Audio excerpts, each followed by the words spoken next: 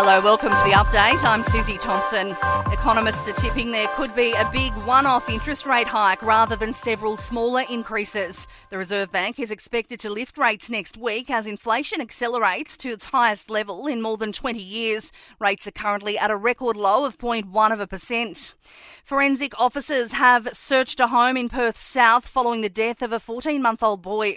A neighbour called emergency services who arrived at the Mandurah home to find the toddler unresponsive and he couldn't be revived. The boy's mother is assisting police with inquiries. People with disability, their loved ones and support workers will gather for a National Day of Action today, calling on voters to protect the NDIS when they head to the polls next month.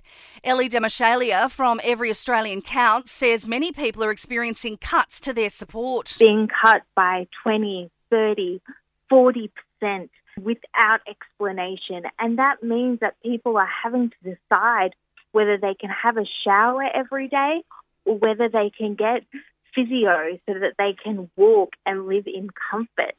Telstra has been told to improve its billing systems or it could end up in the federal court. The telco's been ordered to repay more than $1.7 million to 11,500 customers after overcharging them between 2018 and 2021. It's the second time in 2 years that Telstra has been in trouble for billing accuracy.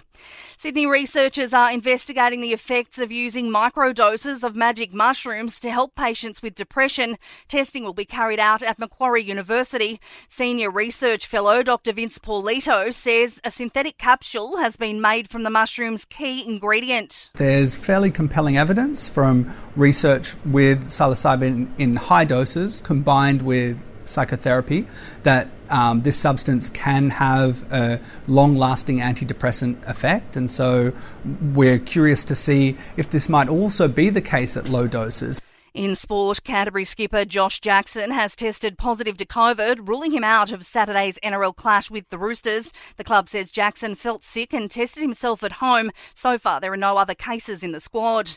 Richmond will be without three of their big names for their Round 7 clash with West Coast. Dusty Martin will miss the match to focus on training after a personal stint away from the game, while the turnaround was too tight for Trent Cotchin and Robbie Tarrant. And women's tennis world number one Igor Swiatek has pulled out of the Madrid Open, citing a right shoulder injury. It follows an incredible run where she's claimed the past 4 titles and is on a 23-match winning streak.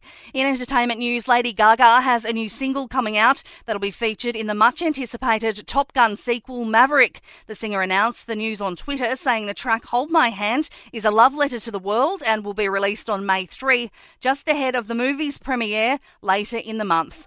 And that is the latest from the Nova Podcast News team. We'll see you later for another episode of The Update. I'm Susie Thompson.